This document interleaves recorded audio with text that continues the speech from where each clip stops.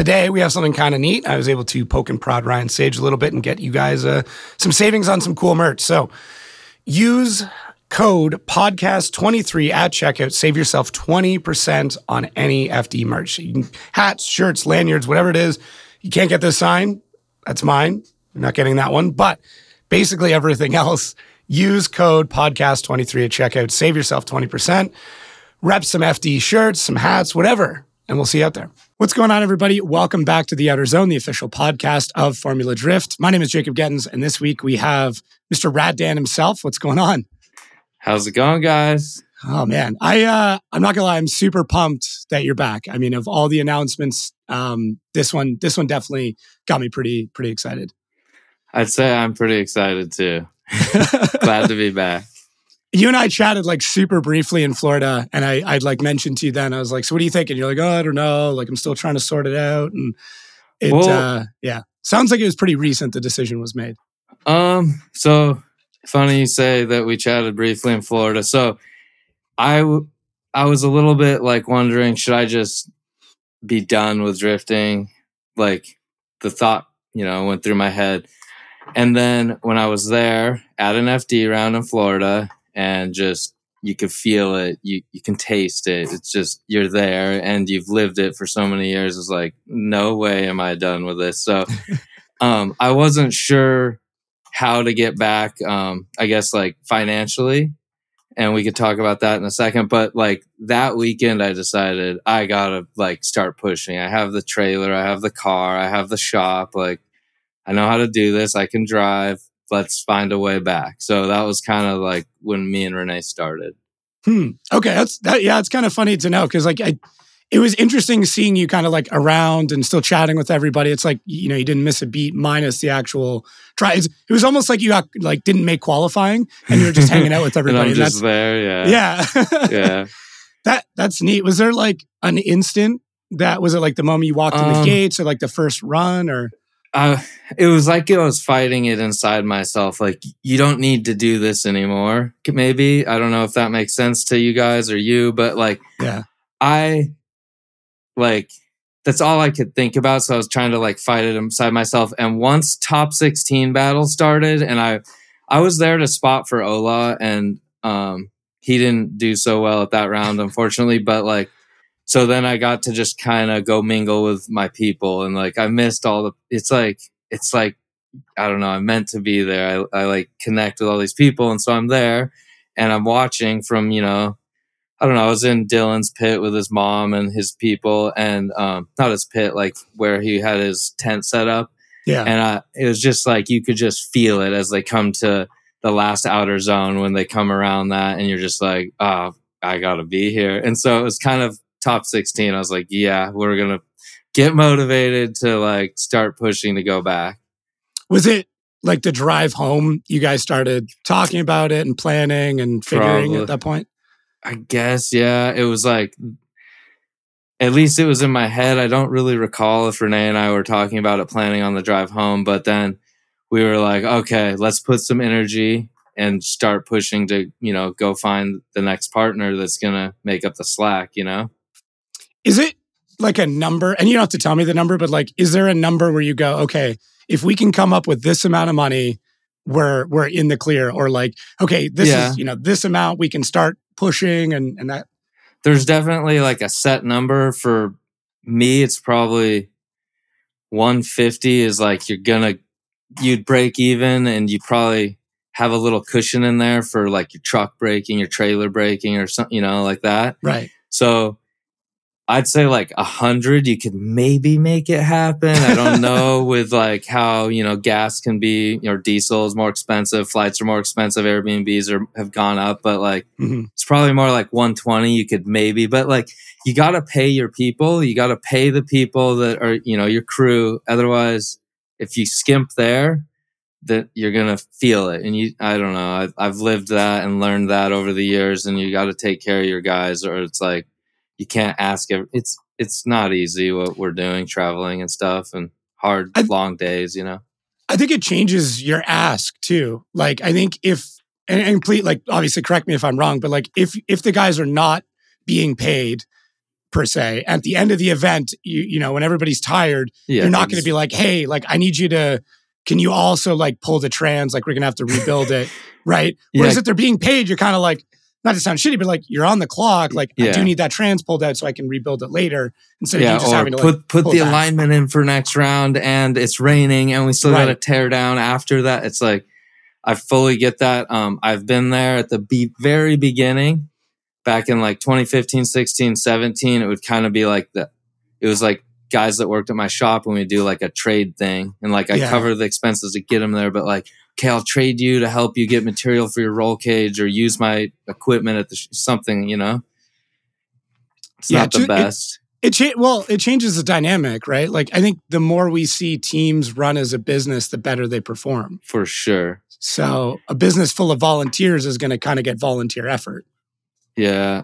So I think you kind of need to hit 150 and up from that if you can. It's not easy. It's the hardest part of the game is the monetary sponsorship stuff. And, you know, it can come and go, as you can see.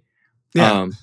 Maybe to sidetrack a little bit, when we moved to Florida and then we had like this full set plan. And then when the marketing team changed at Gear Wrench and that was like last minute pullout and we're like, oh, like we thought about running on like less than, you know, we would have had to front out like a big chunk and we're like, should we do it? And we're like, but then you're going to do sacrifice type stuff. And it would be like, we had good momentum going at 21 to 22. There was like, you could see improvements in like the team and in my driving and the car. And I'm like, doesn't feel, it was a super hard decision, but it just didn't feel right to like do it that way.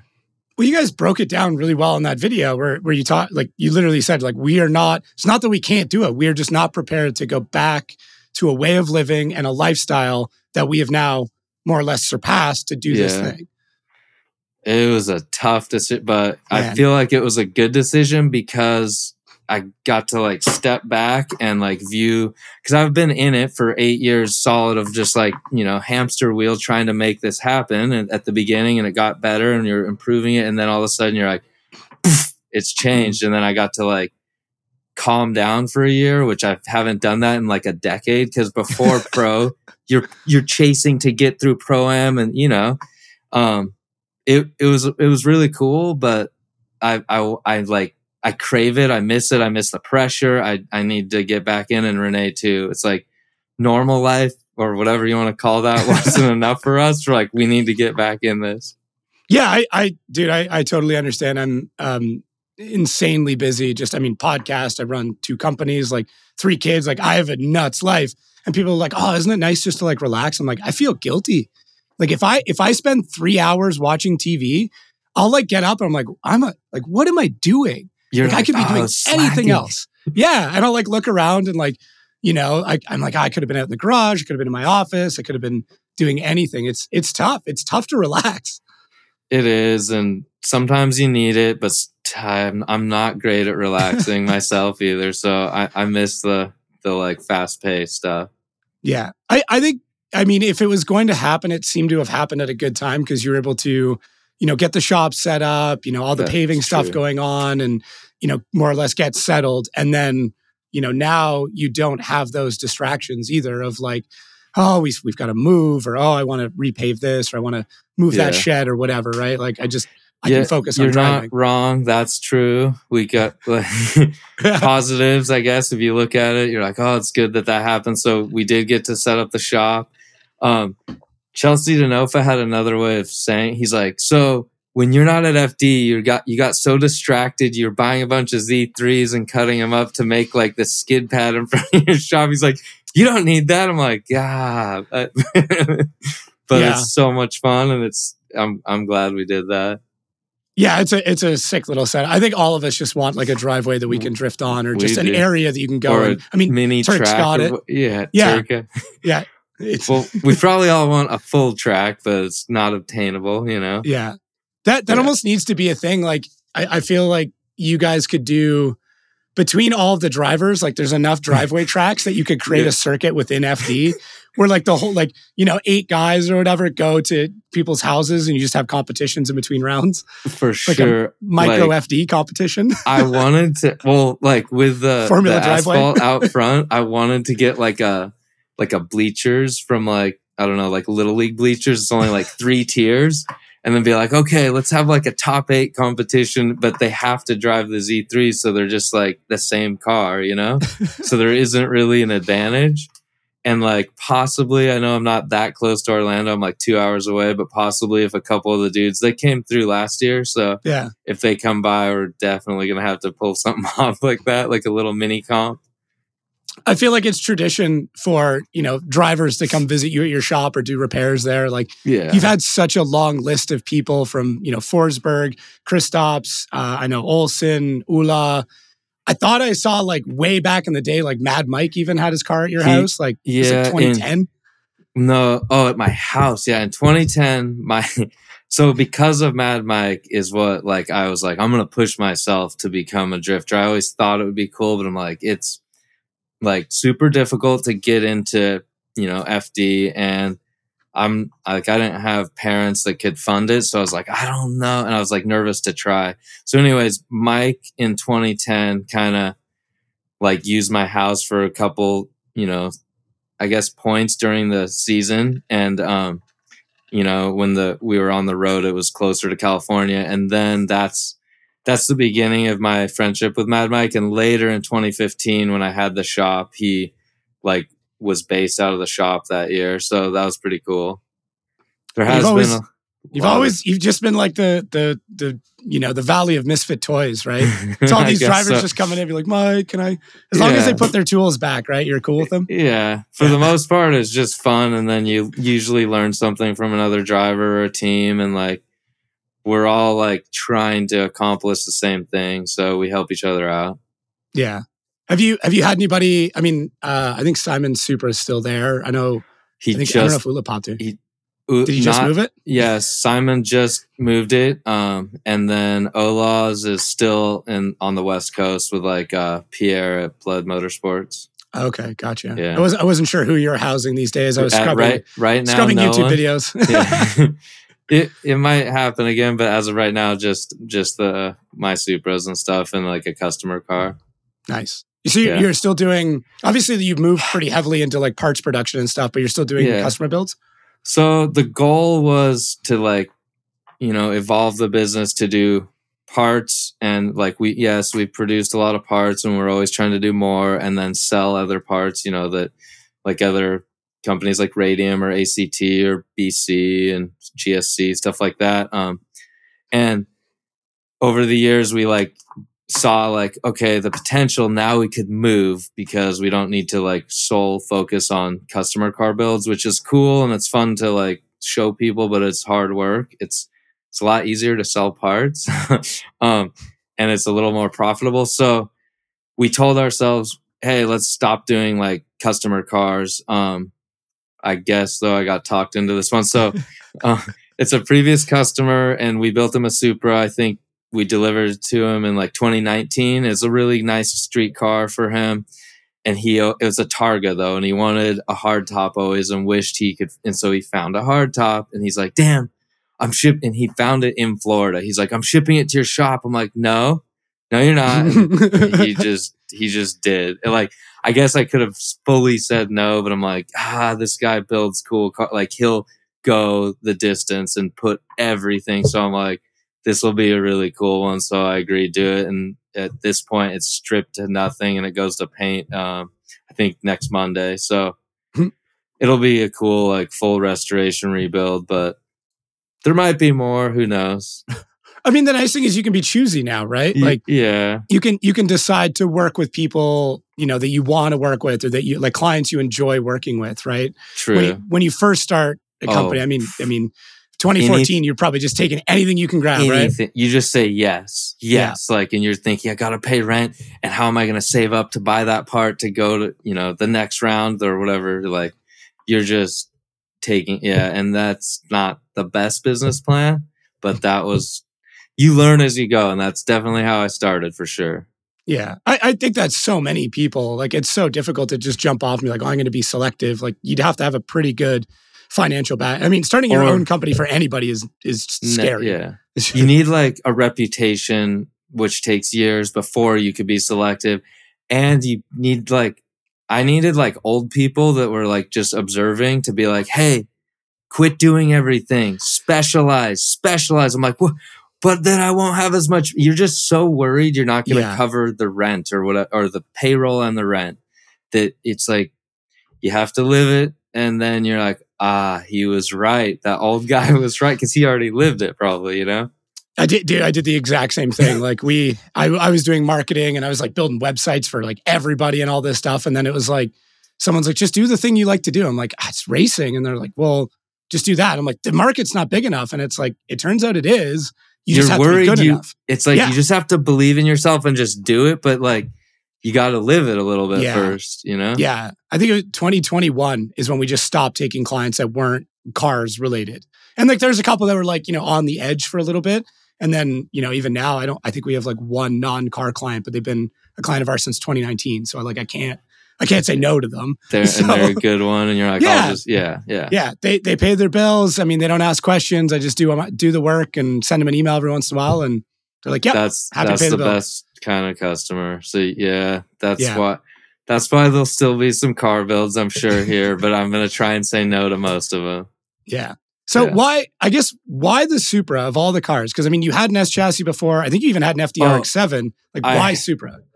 So I had an FC. I don't know if there's any pictures out there of. I did own one S chassis. I bought it. It sat at my apartment complex, and I was going to V8 swap it to drift, and that was like a coupe. I don't think you might be thinking my FC was a S chassis, but that's how I did. So I did. My Pro-Am was in an FCRX7. But so why the Supra? As a child, when you see a car and you like run up in a parking lot and look in the window and look at the speedometer and it says 180 and you're like, oh my gosh. Like that was the FDRX7 and the Supra for me were like my dream cars as a child. So I owned an FDRX7 and everything falls apart on it on the inside, like the plastics and stuff. It's a Mazda. I still like the way those look. And then when I got my first Toyota, I was like, whoa, these things are like built a little different. And then I was finally able to get a Supra when I was 21 and I fell in love and I was already in love, but I just can't quite get over it yet still. Still love them. Of all the chassis to pick, it's definitely, I'm partial to the FDRX7. I've never owned one, so I don't know the issues yet. So it's still that like poster car for me. They're beautiful. But my best friend has a JDM Supra. It's a 98. I get it. I totally get it. It looks beautiful no matter what angle. Yeah. Wherever it's parked, it looks good. You'll just get people coming up to you constantly. I can't get over it yet. I'm sure I'll be an old man and have some Supras, but FDRX7s, that looks good from all angles. It's just the rotary, you can't get the torque and the power out of. So you kind of always lean towards putting a V8 in the RX7. I don't know. Not if it's like a purist, but if you want like all the, you know what I mean? Yeah. If you want everything about the handling and style, but then the power to match it, like that's sometimes the V8 makes sense. The rotary people are mad. I'm sorry, guys, but I said it. They're lots of upset. RX7s and I had lots of rotaries.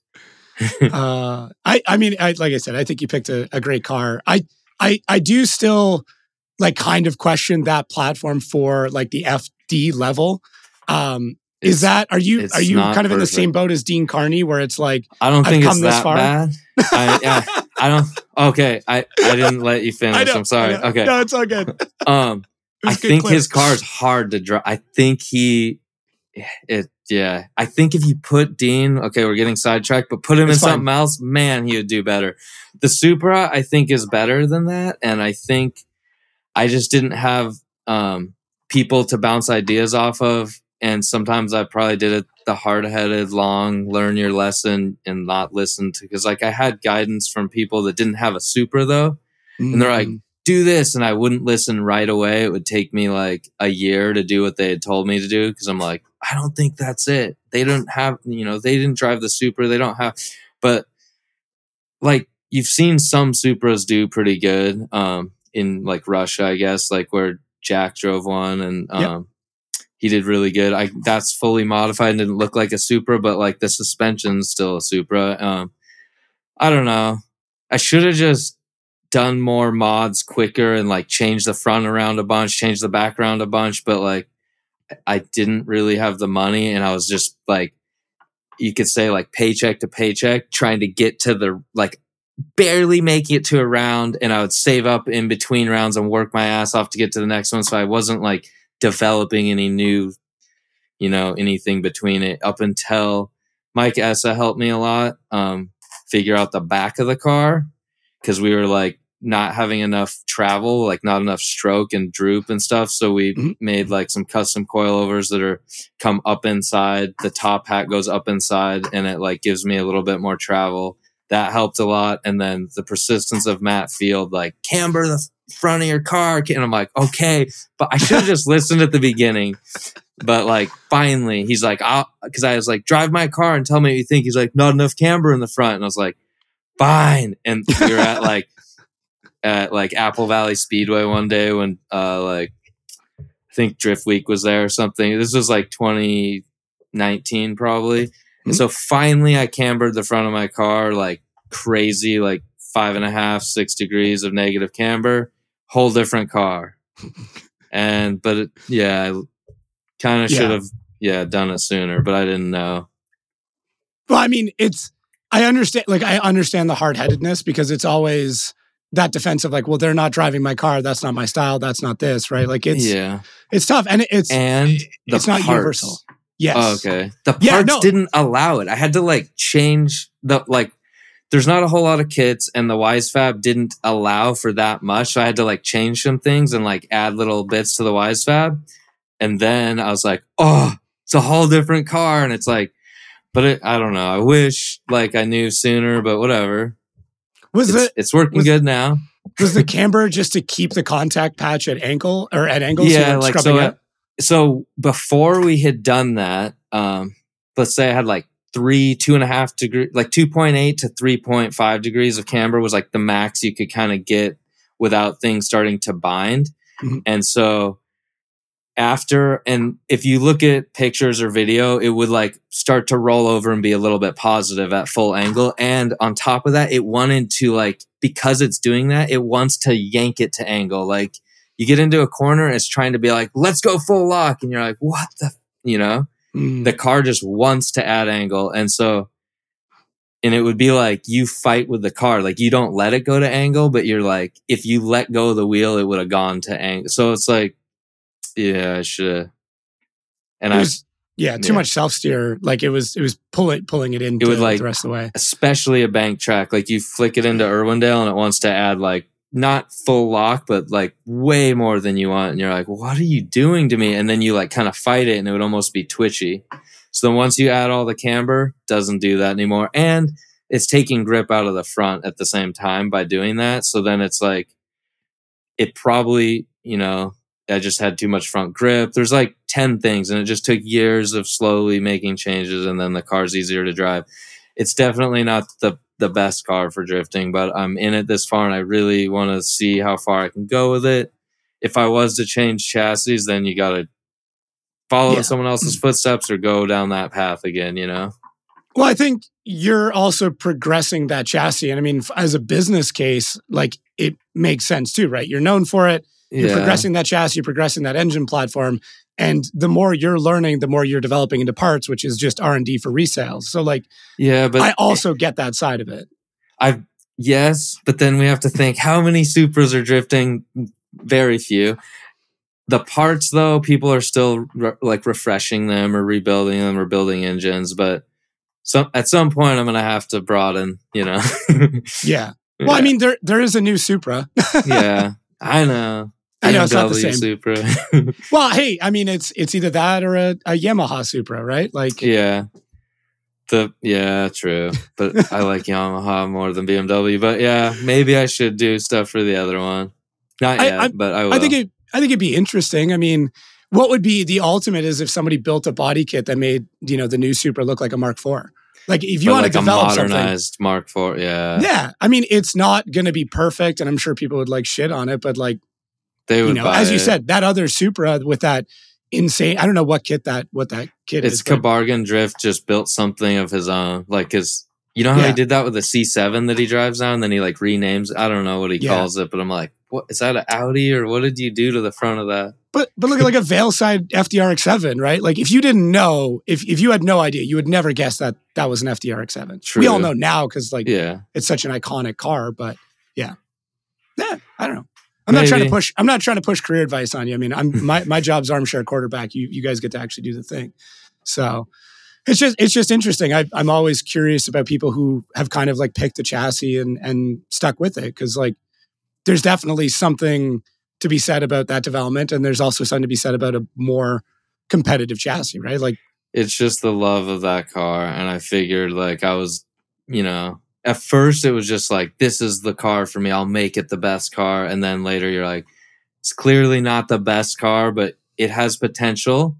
It doesn't, there's not like where it hit a point where like we can't get any more grip out of the chassis, like mechanical grip. It has a lot of positives. It's just there's some negative. I think each car has their negatives. The BMWs seem to be the easiest, the trailing arm BMWs like E36 or 46, and they are easy to drive, but I don't want to be the same as every other person. So I'm like, I'll stick with the Supra.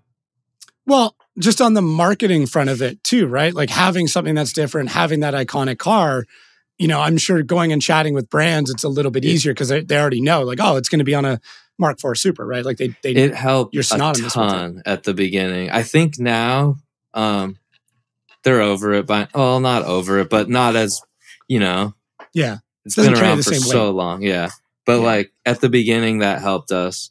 But then when you're like going for like big partnerships, they look at everything. They probably don't care so much on the car as like a parts sponsor or something like that. Yeah. No, that's fair. Yeah. So can you give me the story how JTP and Ryan Clemens gave you the name Rad Dan?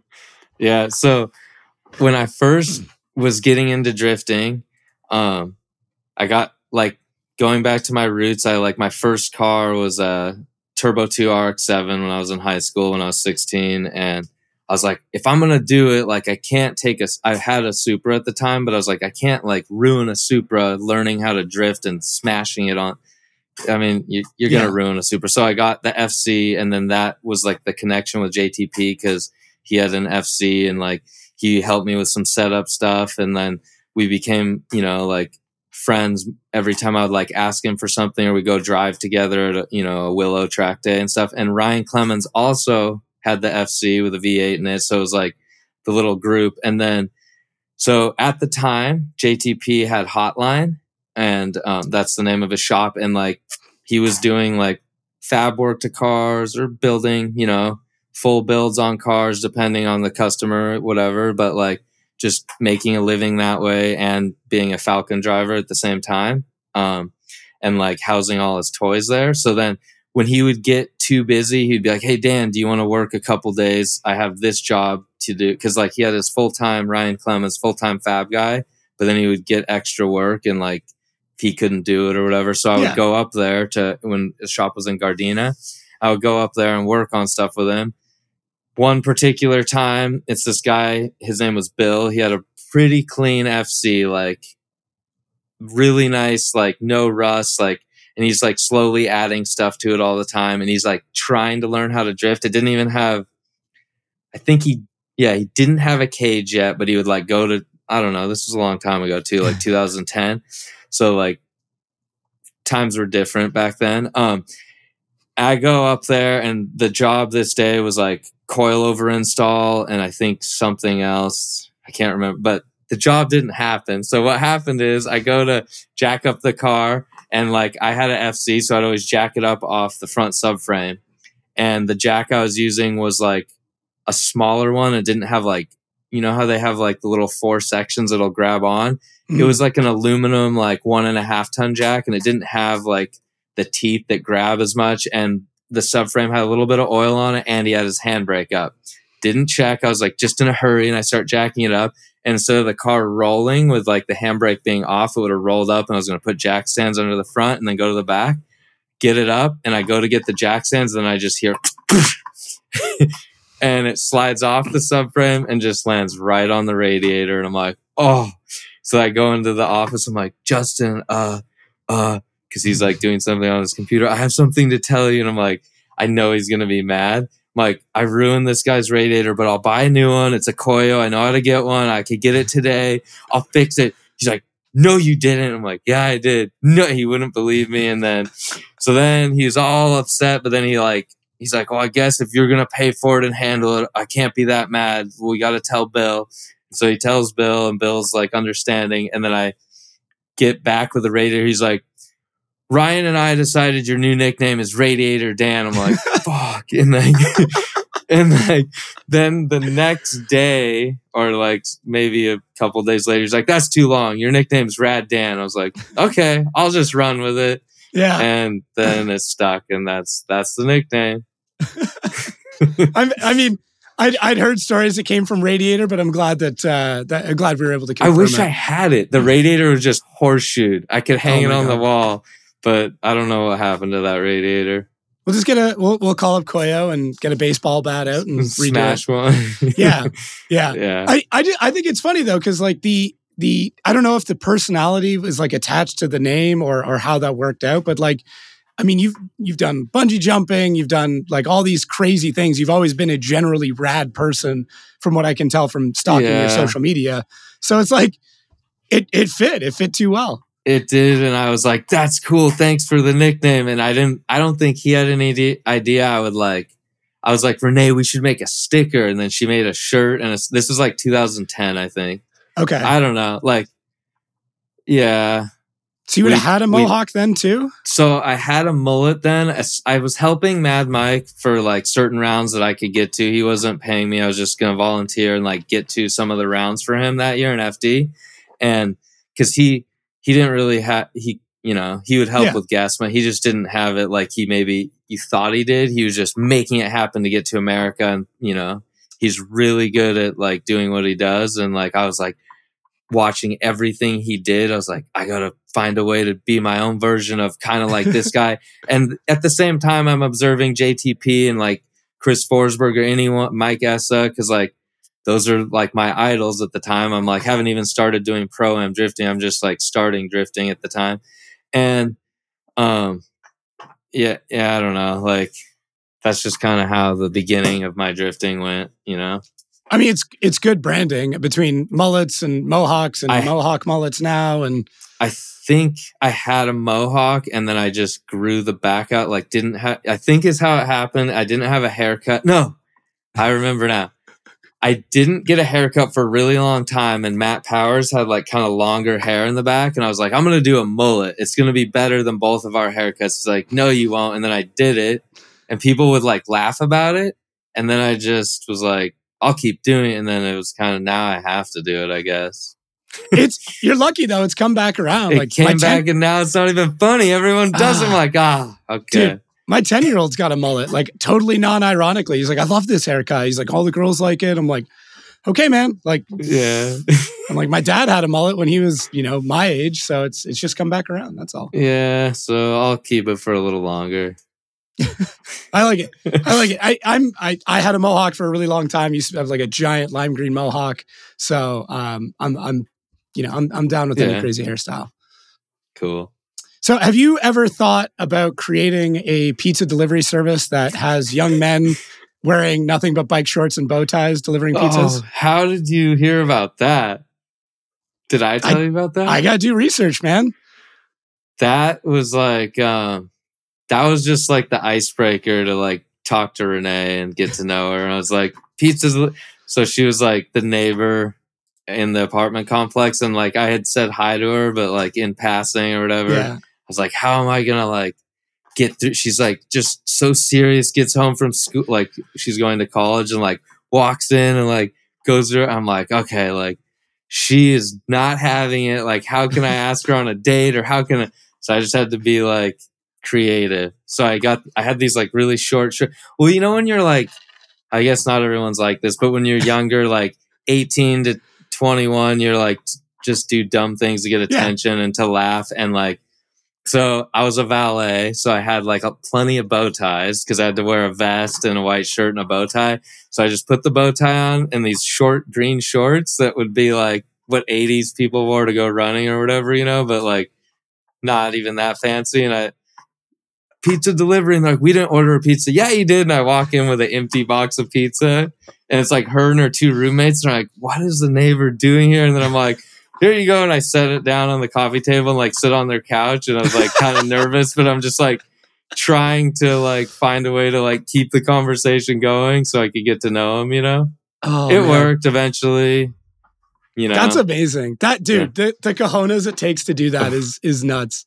I don't know why I even did it. I don't even know how I thought of that. It just happened. Well, and you would have been ripped at the time too, which helps, right? You're just like skinny, like, like less body fat 20-year-old. I think I was 20. Yeah. All right. So, yeah.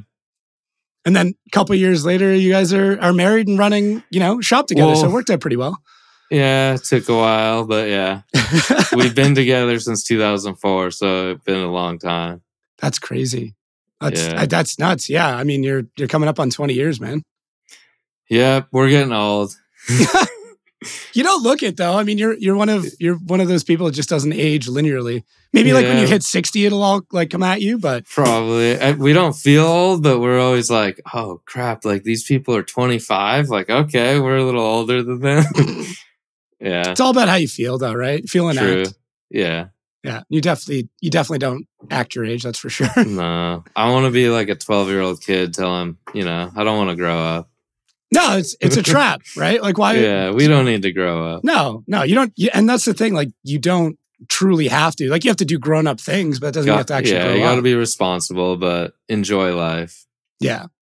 So would you officially denounce 2Js if you had the opportunity to become Wolverine?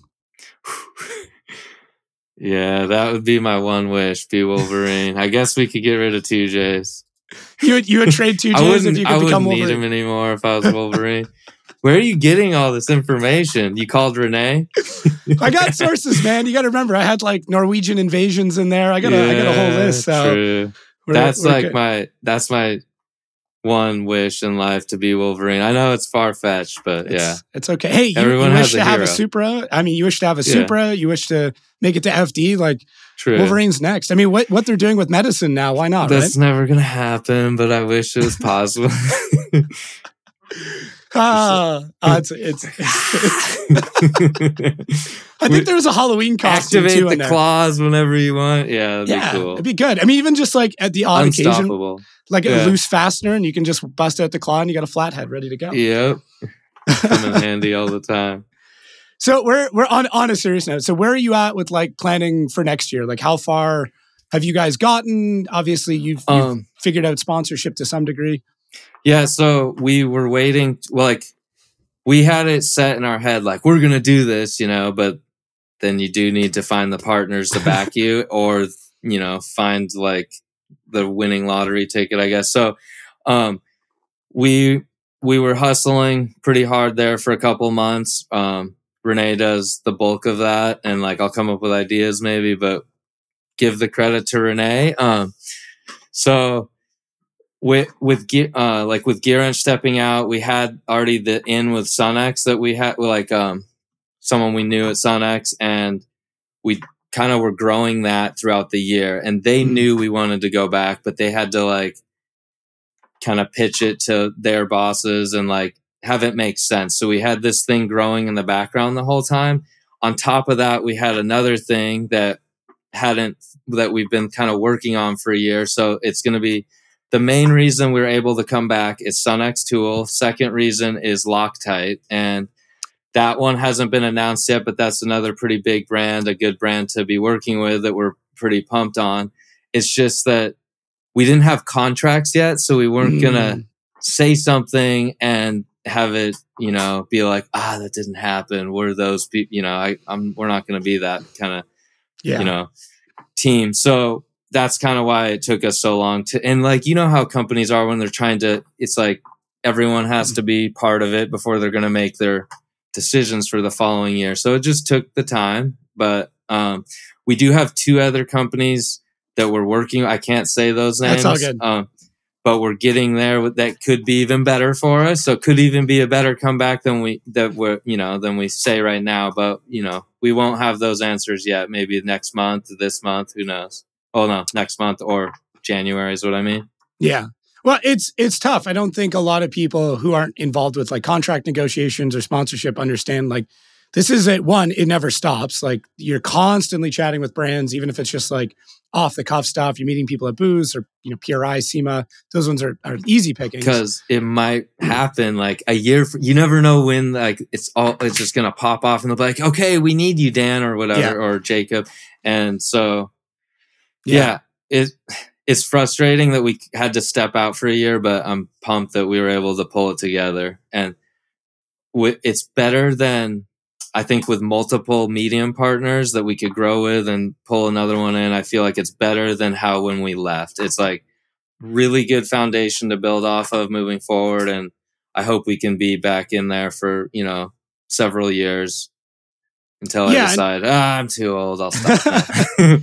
Well, I mean, I could definitely see you, running a team or consulting. We will do that for sure. But I want to get the driving. Like, I want to get what I want to get out of it. And I haven't got I came there to do something. I haven't done it yet. So once we accomplish that, in the meantime, we have talked about running a second car and we have more Supras and we could build another chassis and we have, we know what to do. So that will happen, but that's not going to be next year. It might be couple of years down the line.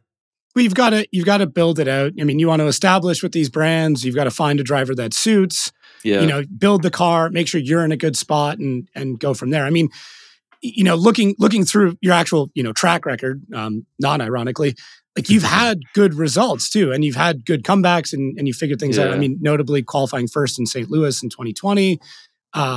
Even Monroe, you qualified like 32nd and then took fourth. Like, man, that was it's all in, yes. What is it? Is it like a head thing? It's in the head, 100%. So I just have to let go. So the big thing is just don't think. And it took me a long time to learn that. But I had to just actually do it. And I did it a couple rounds I think I did it 3 rounds last year where I just had fun, didn't think. And I'm like, trust my car. The team is going to do what they said they're going to do. And when you actually just let go and do that and you don't try and micromanage your own lap or whatever, your body knows what to do. So, and my body does know what to do. So I'll be doing a lot better next year. I'm just going to do I have a couple things I've been working on in this off season or this long year off. And you'll see the best results you've ever seen from me next year. And I'm just going to have fun and enjoy it. And there's not going to be the pressure that I was putting on myself. And that's probably why I was you just make a mistake that you're that's not even me. How did that happen? And it's because you're overthinking. And we're just not going to be doing that. Yeah, you can't think. I mean, it's everything happens too quickly for you would screw up. Yeah, if you actually truly the last react, thought needs to be you put it in first gear and you got the car to leave the line. That's all you should ever think. And after that, your body, I've been there so many times, your body knows exactly what to do. Mm-hmm. You just focus on the car you're chasing, or you just do your lead lap. And when I finally let go of that, I drove way better in those rounds. But then there was a couple rounds last year where I had this insane pressure from some outside sources where I was I need the results. And whenever you think of that, it just falls apart. Yeah, that's the last thing that you want, right? Yeah. You're under no one will put you under more pressure than yourself, right? No one's going to be a harsher critic than yourself. So adding on to that, it's oh, cool. Now I have everyone else's expectations on top of that. Yeah. And then it just will all fall apart. So we're not going to do that. I'm going to do really good next year and you'll be pumped for me. And then you'll see why we're so excited for the comeback, I guess. Yeah. All right, all you podcast listeners, I managed to poke and prod Ryan Sage a little bit and save you some money on merch. So use code podcast23 at checkout. Save yourself 20% on your favorite FD merch, with the hats, shirts, lanyards, whatever it is that you want. Use code podcast23 at checkout. Save that money. Get yourself some cool FD stuff, and we'll see you out there. Is there any major engine changes, chassis changes, or anything like that? No, there'll be small little upgrades or little things. I'm just gonna go through it and make sure everything's ready for battle and ready to go try and destroy it like we always do. But it was so reliable in 22 and zero issues. And I thought about, there's a couple of things I do want to do, but I don't think it's the right time. I really want to do fresh air anti-lag. And it's like a cool thing, but it's another system that could fail. It's something I should have built and tested this year, for example, and I'm not the kind of guy that wants to do everything new and then let's test it twice and we're at Long Beach. I don't like that. So we're just going to run it. Same engine. Well, it'll be a new engine, but same, 3-4 stroker, and just try and keep it, right around 950 at the wheel. And why do you think so many people have moved away from strokers? Because it seemed like the stroker was the thing to do for the longest time. There were some issues that happened with it, and then a lot of people moved away, but you've stuck with it. And I didn't have a stroke. I've still to this day never had a built engine that wasn't a stroker, and I've never spun a bearing, never broke a hole in a block, never done anything. I'd never hurt a bottom end. I've messed up a lot of cams and buckets because of anti-lag stuff. So that's why you don't hear my car making pops and bangs anymore. And it just, because the head is the weak link on a 2J. It's not very weak, but when you're pushing real hard and you're on the limiter, it's going to wear valves out. And so I've kind of learned over the years of how to make it last a whole season. The stroker issue. So if you go way back, people weren't align honing and boring for billet main caps, and that is you can't do that. So there's some people that were having issues there. There's a lot of the people having issues if you go back and look, they're either overspinning them or they're a front sump 2J. So if you're a front sump, you're already, up against a hurdle there, because the G forces are going to pull the oil kind of out of the sump.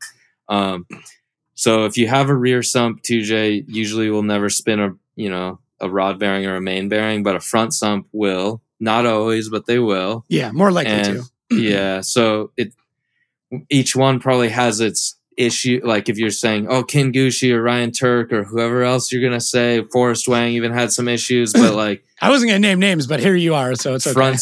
front sump. They're all front sump, so you got those issues. And I had a stroker in my street car when I first did my first engine build way back, and I was it was the coolest thing because it has mid-range torque, which you don't have to wait for the turbo to spool. So if you've driven one, then you didn't drive, you're going to be I kind of want the stroker. So it's just when, I don't know, they just had their issues. But when I'm building an engine, I want it to be as close to a V8 power band as I can make, but out of a 2J. And I stay 2J because then it's a purebred vehicle. And I always thought that was super cool that it's, the same engine that came in, so, and I can't let the fans down, but it would be pretty cool to have a super built V8 in the chassis could take so much more, just a big supercharged V8 in a Supra, but I'll never do that. So if I ever do that, I'll be in a C7 Corvette, but we're going to keep pushing the Supra for a couple more years. Yeah, I think if you did the fresh air anti-lag, obviously that reduces the likelihood of top end issues. The stroker kit fills out the mid range. I mean, that would be a pretty phenomenal setup. It would be like you had nitrous every time. It's I never even got to drive it, but when you ask Ryan Turk about it, he's oh my God, it's amazing. I wish I had it. And when you ask Brian, Hartsock Motorsports, Brian, the guy that's really involved, he's you should do it, and he's just do it now. I'm I'm not gonna just do it now. I don't want to have issues, I mean, you could run it on a practice car or something like that, or a demo car. That's the type of person that's what I should do. I want to say it was like, man, I think it was wall. I don't think you did well, but you had like your anti-lag just absolutely cranked at one point in time. And I remember that being like the pinnacle of the pops and bangs. Hurts the most. It hurts the head. Yeah. Like on the exhaust side. What it does is it'll hurt the bucket. You'll get like float your valves with all that happening, and the bucket will come, like it'll be kind of rattling around in there just ever so much. As the cam lobe comes down, it explodes. Like the bucket will just be annihilated or it'll get jammed sideways. And then you can't feel a power loss per se because you're just in it and you're only lost that one valve. But then it's just chewing that up, and that's all through your motor. And then you're like, well, there we go. Like it'll still run, but it's like, well, now I got chunks of metal throughout. So I got to, you just, the smart thing to do is just set it aside and like tear it down and put your spare in. So I did that several times, and I was like, and it hurts your exhaust manifold. They'll wear out an exhaust manifold every 2 years for sure. Sometimes once a year because it's like exploding in there. So it wasn't worth it. So we don't do that anymore. And it wasn't improving the way the car drove like at all, really, because it's not the same as the cold air anti-lit or the fresh air where it's just like keeping your turbo like fully lit. Like that's where it's at. Because then it's like you could have boost basically off the line if you asked it to, you know? Yeah. Yeah, that'd be sweet. Well, I mean, I'm excited for it. I mean, even if it's not coming this season. It'll happen. You'll see it happen before I'm, done with this stuff. Before I'm through. Yeah. So what made the decision final for you guys to make the move to Florida? Because that's huge. It's like 10 things. So we could like, I don't know what would be the biggest factor. It's probably the California rules, taxes is like technically the biggest factor because like California weather is going to be the best weather year round. Florida has like decent weather, but it's a little too hot, a little in the summer, a little too cold in the winter, and then there's hurricanes. Rain. So rain and hurricanes. So like it's probably the rules and how like it's just so strict. And having a race shop that was modifying other people's cars in California had me like stressing all the time. Like, are they just gonna walk in? Is the EPA coming for me? And like, I don't know what like the target is for them. And luckily nothing happened, on those levels, but that had me pretty worried. And like, we had people sign all these things like off-road use only. When the car comes, you take the plate off, and it's just, so that sucked. The cost of rent, the cost of, like you weren't going to be able to buy a building there in California unless you were making all the we don't make that kind of money, so we weren't going to be able to buy a $3.5 million building where that's what it would have been where we were. Jesus. And so we're like, okay, so we keep renting and rent keeps going up, and then you want to buy a house. You're like, okay, it's like 1.2 million for a 1,600 square foot 3-bedroom in Costa Mesa, and we're like that's like the mortgage will be the same, or if you had a big down payment, the same as the shop's rent. And we were like, nah, like I don't know, like I don't know. Those are some of the reasons. Yeah, there was nothing keeping you there, right? Like no, we miss the friends. We miss like California is convenient. It has 10 of everything you could ever want. It's there, and it's only 30 minutes. Well, traffic, but supposedly 30 minutes away. But like that part we don't have in Florida. Everything's like you got to drive or ship it in, which we're just happy. It's like slower pace of life here, and it like lets you relax, and we're still able to pay our mortgage on the shop because we were able to buy the building, buy a house for less than you couldn't have done that in California, like less than a third or whatever. So we're happy. We wanted some of the employees to move, but like we offered it to all of them and they all said, nah. And we figured, but like we tried. Yeah. So then we had to have like our backup plan was like, the web sales have to cover everything before. And we tracked it for 2 years on our web sales. And we're like, yep, the website could pay this amount of a mortgage for a shop and a house, or we tried to get it all in one place, like, shop and house on a 5 acre, but we couldn't figure that out. So I don't know. Those are some of the reasons. Does that answer your question kind of? Yeah. No, it just sounds like, I mean, it just didn't make sense anymore. That's it. It was like you couldn't enjoy what California had to offer if you wanted to run FD and run a business and cover payroll and cover rent. It was like it demanded, I guess the business just didn't make enough to make sense to do all the above. Mm. So we're like, we will have a better life if we move out of state. And so we thought about many different states, but Florida just kept winning us over. So we're in Florida now. Well, and I mean, you're close to two events anyway, similar to California, right? Like it's in your East Coast. I mean, there's definitely some bigger benefits to it. So it makes sense. We're happy. Yeah. Yeah. At the end of the day, that's the biggest thing. And I don't think, I don't know Renee well, but I feel like she is the kind of person who like very much thinks everything through, where it's like, okay, I've covered, as many bases as possible. This is what makes the most sense. This is what we should do. It's definitely like what you said. She had like, when we were going to move, she's open to other places, but she's like, we will never live in the desert of California again. Cause she grew up, in Palmdale, Lancaster area near where Willow Springs is. Yeah. And she's like, cause you could find places out there, like the outskirts of California. And I grew up in Washington, so I was open to that and stuff. And she's like, no, like we have to go somewhere that has like palm trees and is green. And so it's like, she kind of wanted to be here.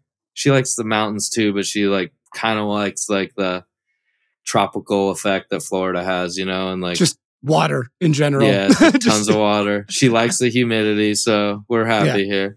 And I mean, you got airboats now. Like that seems to be airboats, drift boats. It's a drift boat and it goes off an off-road drift boat. Who doesn't want one of those? I'm planning a bachelor party with a buddy of mine for actually my friend with the Supra. We're kind of like looking at all these different places. Like, we'll do Vegas. We'll do all these different spots. And then I was like, dude, we could just go to Florida. Like flights are cheap. Hotels are cheap. I'm like, we can do basically anything that we want to do Florida. Yeah. If you want to do the full experience airboat ride and you want to go with Rad Dan, you got to plan it and I'll take you. I'll let you know. I think we're planning on like pairing it up with like a Cletus event too, and like going to a Cletus event. So I don't know how far you are from there, but like I'm on the same coast as him, but I'm about 110 miles. So it's 2 hours roughly. I would travel 2 hours for a Rad Dan boat experience. That's for sure. We will have fun and we can do skids in the parking lot with the Z3s. All right, I might take you up on this offer, sir, because this is sounding like he's a big golf guy too. So I'm like, all right, you guys go golf. I don't know how to golf. Yeah, no, it's fine. It's fine. Okay. You can skip that part. So, all right. I think we might be sold on Florida then. Yeah, it's just such a underestimated area. I mean, you get like the Florida man stuff. Have you experienced any good Florida man stories yet? Oh, Florida has some interesting people that are not like anywhere else. So, I guess like I don't know, like. I'm just like amazed. I just observe everyone. I'm like, what the heck? Like, how is that happening here? But I don't know. What do you mean? Like constant chaos. I don't know. Is there like any just crazy people doing the truck style is just horrible in my opinion. They there's like the ones that have it squatted in the back, and I don't know exactly what we're gonna call that, but they have like a full blown lift kit, like 6-inch lift kit where it's like maxed out in the front and nothing done to the back. And then they do some different, it's like they want their exhaust to be the worst tone you could imagine out of whatever engine they have. And I'm just like, what? So there's that. Mm-hmm. And then there's the full lifted ones with like the rubber band tires that have like a 30 sidewall, but it's like a massive 26 or whatever rim. And it's like, and then they have it all lit up, and I'm like, okay, this dude spent like $80,000 on his truck, but he can't go anywhere. You can't like tow with that anymore. What are you doing? I don't know. I can't get my mind wrapped around those, but yeah, there's a lot of, and Florida's really into like the 3-wheeled Harleys, big time, and I can't get into that either. I'm sorry, guys. Yeah, the trikes. I mean, it's like all the benefits of the motorcycle with like a slight bit more safety. Why? Couldn't tell you, man. Couldn't tell you. So what's a day look like for you right now? Like, what is your, an average Rad Dan day? So wake up, hang out with Renee a little bit at the house, have our coffee and breakfast. Then I have heard you have a nice little cafe wherever you go. That's I just critical. like coffee a lot, yeah. All right, and so we got an appreciate espresso machine, and we could, Oh, you're rocking espresso too, like. Yeah. Okay. So what espresso kind is of more machine? like the weekends, though. You gotta, It's you time, can't yeah. overdo it, Do you have like a full? I'm a big coffee guy, like Okay. big coffee guy. So like, do you have like a full build out of a kit, or like what do you have for an espresso machine? I don't know the name that I have. So I have like one that looks old school with like the knobs to like for the pressure and stuff. Okay. So and then I have like a pretty decent grinder that I can like dial in really and like set. It has a scale built into it, so I can like sweet set exactly because each coffee bean that you try is gonna need to be ground at a different like. It can't be so fine with one where the other. So you almost have to sample one and then tamp it and then test it. And you're like, that tastes sour, and you could tell because it did. Yeah. And so, but so you kind of like it takes you like 5 minutes to make an espresso, and then you foam your milk, and then like I have different flavors, but that's something I had wanted. So the reason why where we moved doesn't have like a Starbucks or anything, so you couldn't really go get. They have one place, but it just doesn't. They don't know what they're doing. They don't know what they're doing. Yeah. And I'm like really picky. Like I like Okay. really good coffee, and California is good at that. And where I grew up, Washington is good at that, but not Florida. So when we moved here, maybe there's some spots like if you go to a big city, but where we're at, it's kind of country. And no, so I got it, and I'm kind of pretty good with that now. So yeah, that's the beginning of the day, but that would be a weekend. So the beginning of the day, you just have normal, breakfast with Renee, hang out. Then I'll go to the shop at like 8:30. Okay.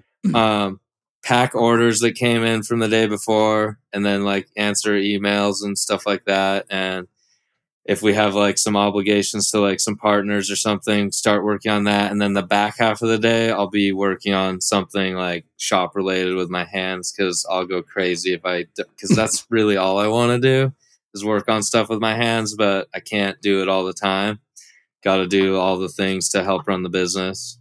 And then, Are you there like late, or I guess without all the staff and everything now, it's probably home a little earlier. Yeah, sometimes you'll get carried away on something you're doing and just stay till 9 o'clock because like it's I don't know, the shop's like where I could be here all day every day and like doesn't feel like I'm really working. I like being here. Yeah. So that's kind of the average day. Some days there'll be drifting in there, just like something out in the front, or there'll be like I don't know, could be something completely unrelated to cars, I guess, if we're working on like getting the shop set up. So I did a lot of that this year, like fixing stuff and making it how I wanted it to be, to like function as a normal, like where I could build cars again if I need to, or I'm going to start with this guy. Yeah. Well, and I mean, I know you're like moving racking at one point, you're looking at like paint booth setup, and then, just getting tools in a good position and all that. I mean, that takes some time. Yeah, it took a while. Yeah. Yeah. Playing with crazy cards. Yes. Yeah. Crazy card. That'll eat up several hours. Amazing how like the arm workout from those though. Yeah. It's like this muscle on it. Yeah. I wanted to talk about your voice. As somebody else with like a very distinctive voice, you are kind of accused of being generally monotone. Yeah. Is that, or are you high? Are you high? And like, I just want to like address that. No, not. I figured Florida. I mean, I have been before, but no, I'm not. Like you're gonna say I'm high all day, every day. Definitely not. I'm like a super driven, pretty serious person. Like we gotta accomplish all this stuff. Like finish our checklist. Yeah. But my voice is very like people are like, oh, you're just the chill surfer dude. I don't surf. I've tried it 3 times. Not my thing. I don't really like going in the ocean that much, and my voice is monotone. It always has been. I don't know. It's just me. I was always curious about it. Just like it's always fascinated me because like I've watched videos of yours for years, and just seeing like you as excited as you can be, you just kind of get a little louder. I get loud. Like if you get me, like yank me out after a set of tires out of a drift car, that's like my full animated self. Mhm. with like probably not monotone at that point. The rest of the time though, like I don't know, mostly monotone, unfortunately. I mean, it's more just personality. I think like it's better to have something, right? Yeah. My favorite comment ever was like for one of the first videos, someone's like, "Oh, this dude's produced 3 podcasts and hasn't cleared his throat once." Because it always sounds like I'm a But bench that's to just clear my you. throat. That's just I know. you. Yeah. I never thought to think. I never like. Well, I kind of just accept people for how they are, and I'm trying not to be judgmental because like that you just see past that stuff, you know. Yeah. So yeah. I never. But now that you say it, I'm like, you're right. You gonna clear your voice soon? Yeah.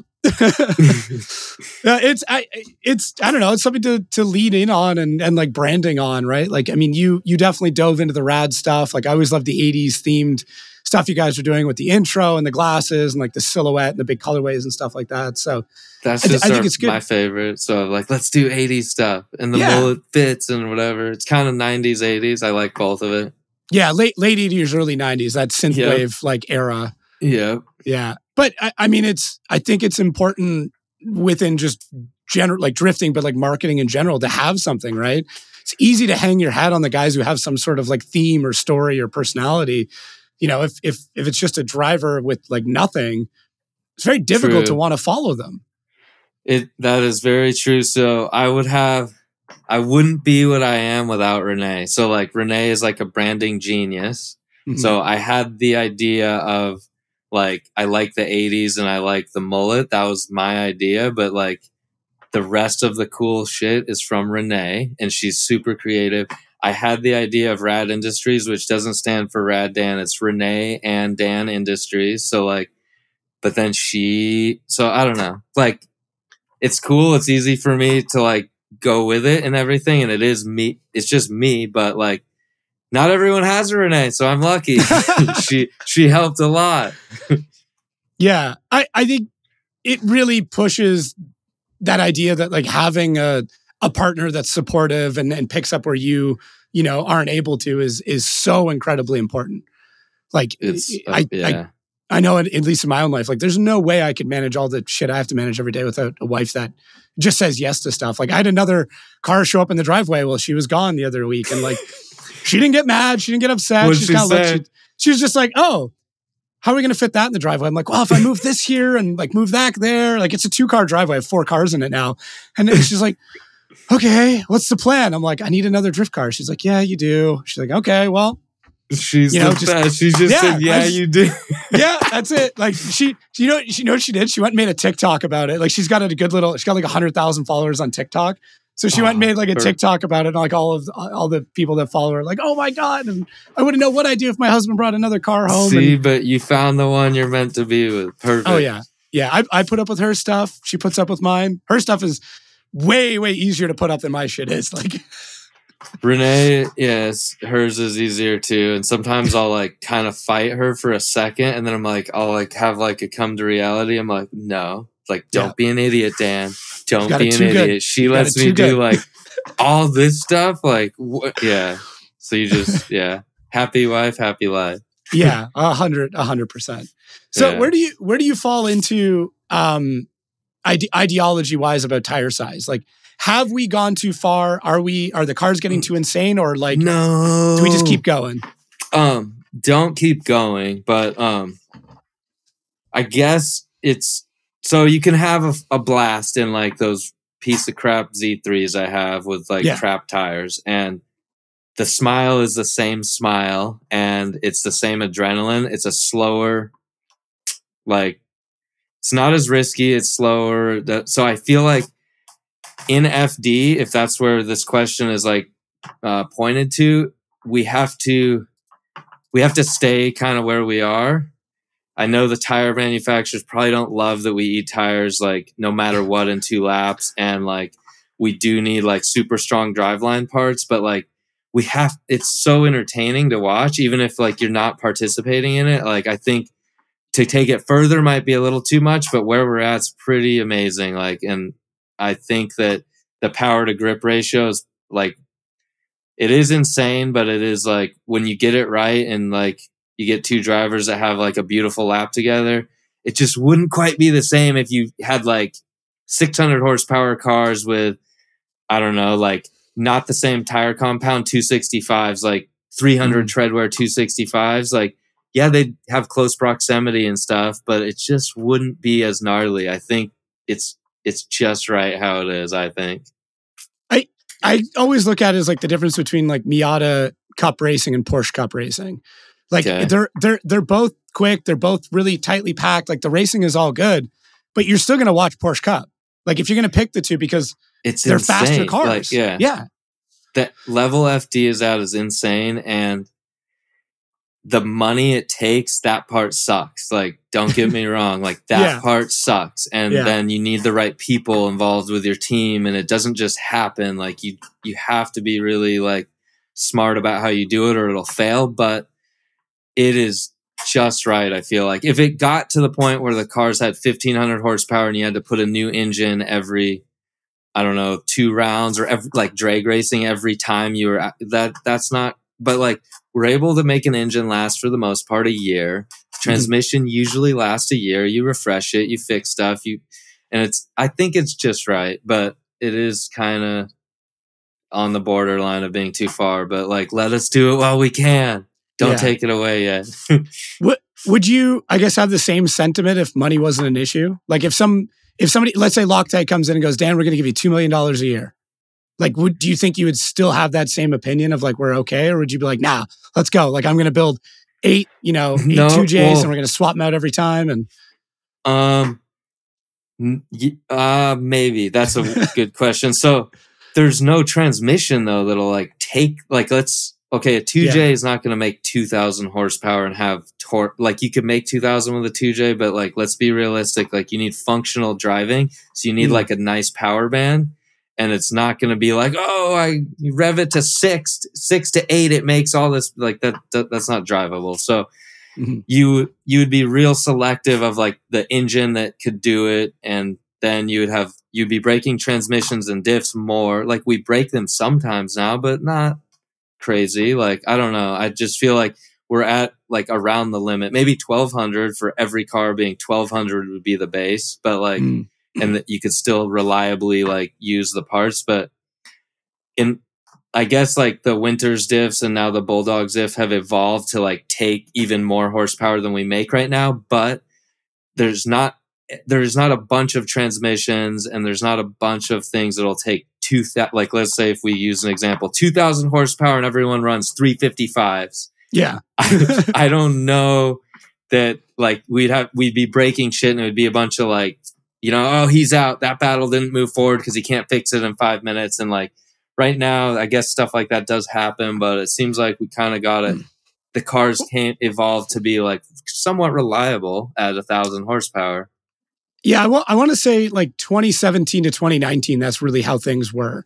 And that was before, like that's when, quick changes were still around, but like companies weren't developing or progressing quick changes for drifting.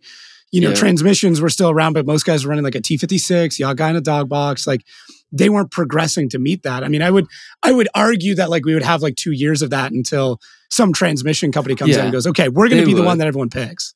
So they would. So that it would evolve, but I don't know. Yeah.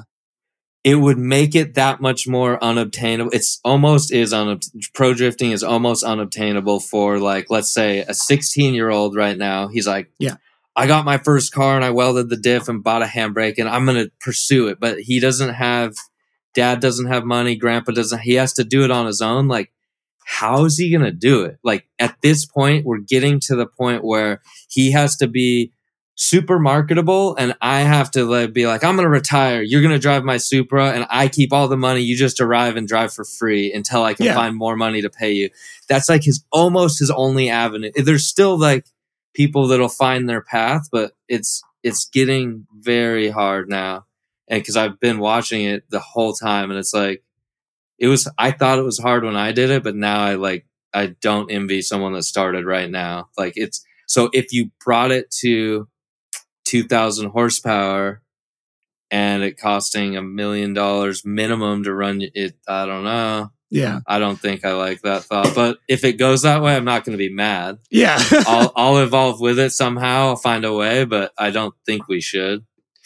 I think we are at the point where skill in a lot of ways can get you to FD, not just money. Like, I do think that there are guys on the grid right now who are just genuinely skilled that have figured out a way to get there. And I do agree that we are kind of like on that line where skill alone isn't going to get you to the show. You do need that marketability, right? But you would have to be that 0.0 something percent, you know, of like just like that like perfect story of like just you're just that naturally amazing and you just make it happen behind the wheel.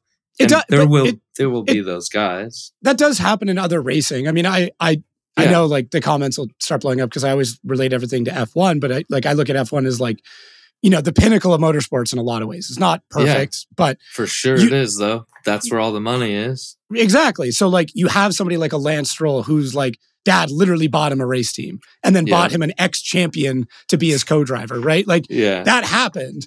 But then, you know, you could go back and say that, you know, a Lewis Hamilton who didn't have a ton of money, he still was pretty wealthy, was able to get to the point of being, you know, a 7-time world champion purely on driving ability. But then, you know, there's also the marketability that starts younger. I don't know. It's tough to say. Like, I mean, I've got a 10-year-old now who wants to drift. And like, I could throw him in a Z3. I could throw him in a Miata. Yeah. Yeah. Right? Like, everything is available now that for $10,000, I could put him in a competition car. Now, it wouldn't be Pro-Am level, but like, he could go out to a base level or qualify at a Pro-Am event in an old E36 with a cage. I think you're right. I took it a little too far, huh? Because like, it's all good. if you were involved with, you know, let's say when your son is 16 and you're still this deep in drifting, you could make it happen, even with like whatever money you're making at this point. But you'll have the right connections, and he would find his way into it. But somebody who's not as connected as I am, right? Like, I'm arguably very connected. You are very, yes. Yeah. Like, I mean, I'm on the podcast with Rad Dan right now, but like, I'm obviously a different story just because I could call any FD driver and be like, hey, I need this, or, you know, the brands that I work with on a day-to-day basis, I could make a phone call and be like, hey, my son's racing, I need this part. But somebody who's like just discovered drifting, some dad who's just discovered drifting, it would be tough. Difficult, yeah. Yeah. But I guess it's still possible, but we're getting to the place where it's not possible, which is why fans sometimes like they'll have the comments like it's not what it used to be. It's not, you know, it's not obtainable. Yeah. And it's kind of true, and it's getting worse, but it's really fun to drive those cars when they're that fast and that much grip. Really fun.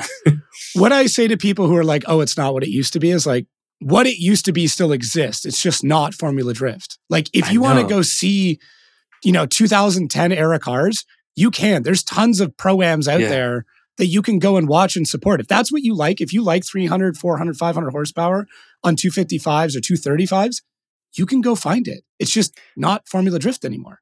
Like, take the history of any form of racing. It did what we're doing. We're evolving how we should.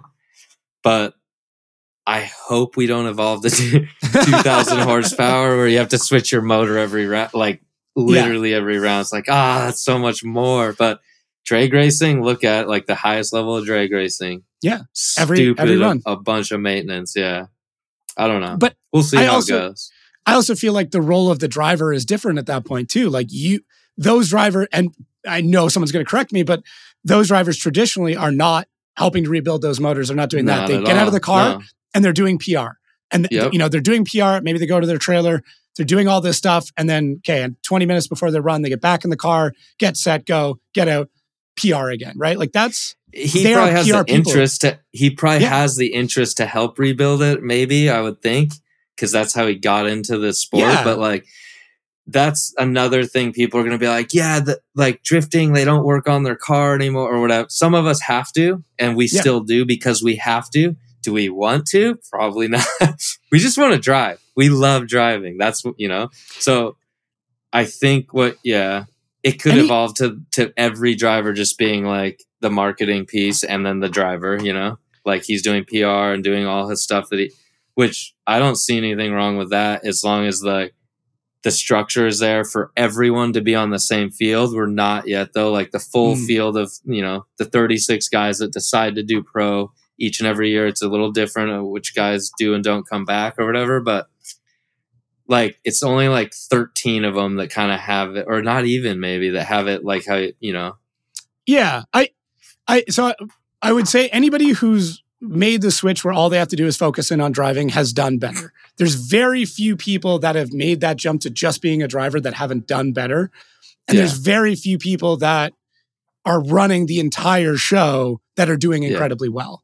It happens. It's like barely though. It's almost too much in the head, It's pretty hard. Well, that's what you said. You have to clear your head, right? Like it all cycles back to like, to get better racing, the drivers need to be just driving.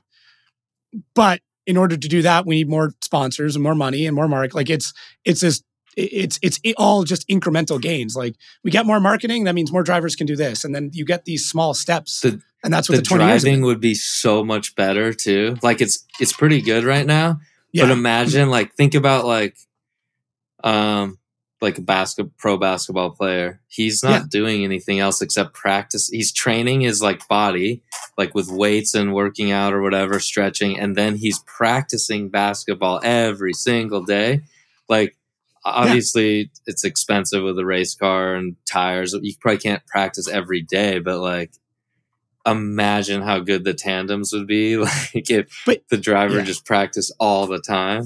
You could be in a full motion sim all day, right? Like you'd be in a 5-axis sim just constantly driving with another guy next to you who's your training partner who's just driving against you all day. Their entire job is to have you run their doors.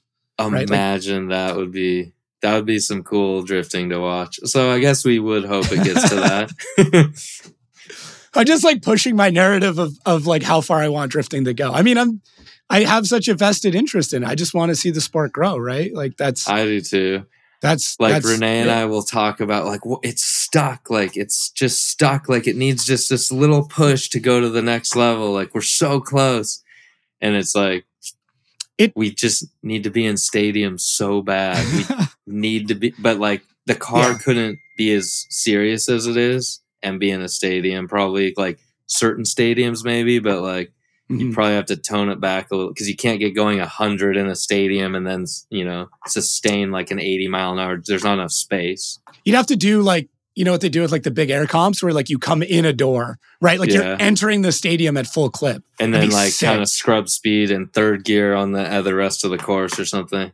Yeah, you could do a straight in along one wall, right? All the way to the end, big loop around the end and then curve in and maybe an S finish or something like that. That's where we need to be, people. I know. We need a big asphalt or concrete company to just come in and sponsor an event. Because that would be really expensive every round. Okay, lay the track and then peel it up because football's here next weekend.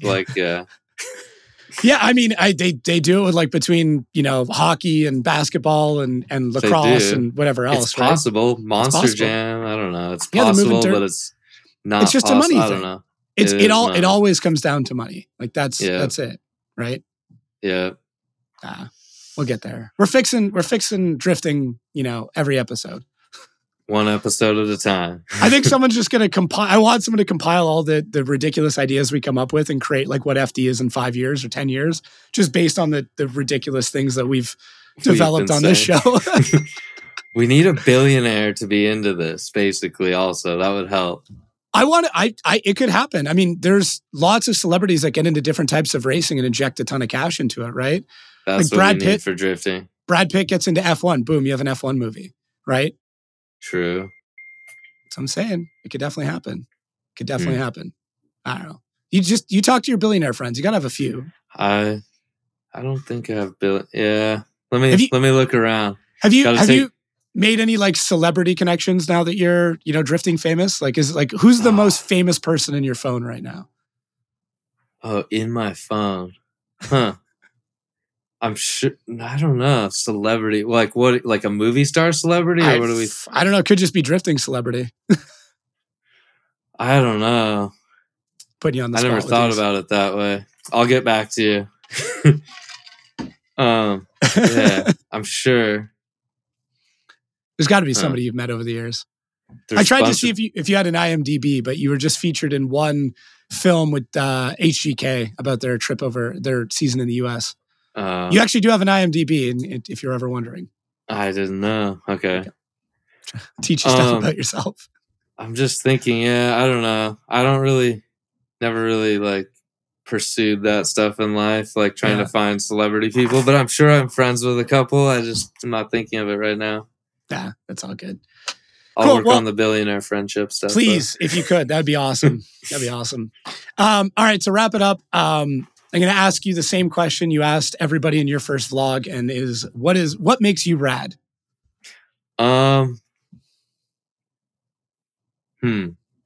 Besides the mullet, besides Rad Dan nickname or Rad Industries, I'm usually, let's think here, probably that I drift a Supra. How about? I think that's pretty fair. I'm willing to destroy the Supra on the track just for a good time. Just for fun. A super rare car you're just willing to chuck into a wall at 100 plus miles an hour for shits and giggles. Sure. There's probably many other things, but we'll go with that for now. Sick. Well, dude, I'm really glad we finally got to do this. I'm very excited to have you back in the paddock. I'll find my favorite coffee. I'll bring it to you in Long Beach. If you want to do a coffee exchange, we could. Okay, I'll do the same. I'll bring my little mobile, my AeroPress. We'll make nice coffee. We'll just do some quick coffee press. Okay, yeah, I'm we'll down. Do it in the trailer. Okay, sweet, sick. Cool. Anything else? Any final words? I'm excited to be back, guys. Been missing it. Nah. Thanks for the interview, dude. Thanks for being here. This is awesome and fun to be on here with you. Yeah, good times. Yeah. Well, for everybody listening at home, make sure to tune in. Watch the video, split it up. For everybody watching, you can subscribe anywhere you find podcasts, and we'll leave all the links to Dan's stuff. We did this after Black Friday. You had a really good Black Friday sale though, but make sure to get some merch. I'm sure there'll be some new stuff coming up for this season. Very soon, new stuff. Yeah. All right, sweet. Well, thanks again, man, and we will catch everybody next week. All right, see you guys.